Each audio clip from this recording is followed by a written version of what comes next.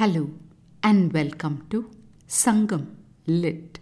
This is Nandini Karki, and in this episode we learn about a specific danger in travelling at night as depicted in Sangam literary work Kurundogai 390 penned by Urayur Mudukotranar. Set in the drylands of Palai, the verse speaks in the voice of a wayfarer to the man offering words of timely advice. எல்லும் எல்லின்று பாடும் கேளாய் செல்லாதீமோ சிறுபிடி துணையே வேற்றுமுனை வெம்மையின் சாத்து வந்து இருத்தென வளை அணி நெடுவேல் ஏந்தி மிளை வந்து பெயரும் தன்னுமைக் குரலே.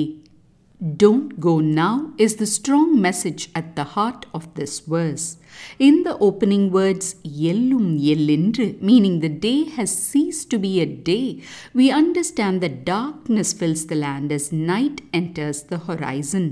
The phrase selladimo, meaning please don't go, echoes the court theme.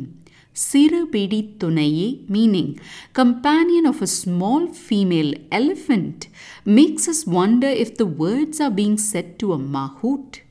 More on that shortly. A group of travelers in search of a sleeping spot make their presence felt in Saathu Vandu Iruthena, meaning as merchants come and rest. Dangerous weapons raise their heads in Neduvel Yendi, meaning bearing tall spears. Ending with the words Tannumai Kurale, meaning the voices of drums, the verse resounds ominously and bids us to tread with caution. Drumbeats seem to shout out the danger that awaits. The context reveals that the man and lady were leading a love relationship when the man decided that the only way to guard their relationship was to elope away with the lady. He convinces the lady, and they start their journey to the man's home through the drylands. A traveler they meet on the way turns to the man and says, "The day is day no more. Hear that sound there. Don't go, O companion of the maiden, akin to a young female elephant. With the fierceness of a fighter in an enemy battlefield, seeing resting merchants, holding tall spears with rings around, they sound out their drums from beyond those protected woods." With these words, the wayfarer advises the man to avoid travelling just then so as to avoid the attack of a group of feared members of the drylands. Who could these terrorizing spear bearers be? Let's listen closely to the wayfarer's words and find out. This person talks about the approach of the dark night and then bids the man to listen to a sound from afar. An interesting aspect here is how the wayfarer addresses the man as the companion of a small female elephant. The wayfarer is not speaking to an elephant trainer, but the man, for the term small female elephant is a way of referring to the lady who is eloping away with the man.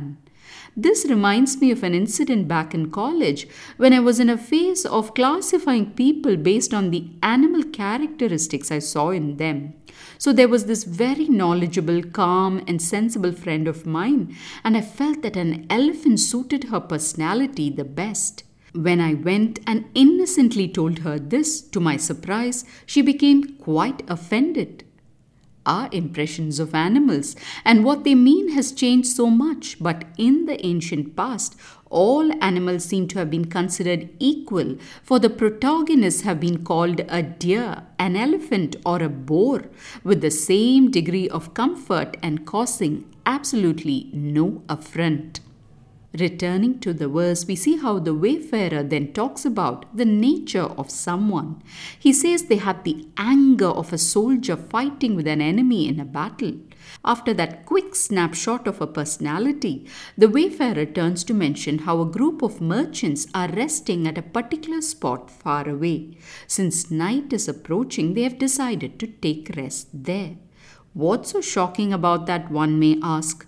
To answer that, the wayfarer paints an image of sharp spears striding across and the sound of drums resounding from the edge of the forest.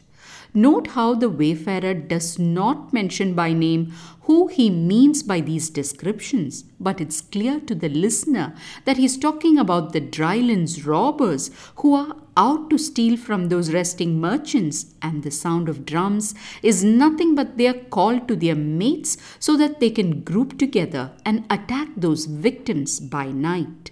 Whenever we have come across verses where the lady worries about the man traveling in the Drylands, we have wondered what could be the reason for her alarming levels of anxiety. Here the verse makes us understand why, by graphically presenting the dangers of traveling in the dead of the night, showing how a naive traveler could be dead by daybreak at the hands of those fierce denizens of the Drylands. Thanks for listening to this episode of Sangam Lit and journeying with me to ancient lands and minds. Please visit nandinikarki.com to share your thoughts and do spread the word about Sangam Lit. Until next time, Nandri Vanakkam.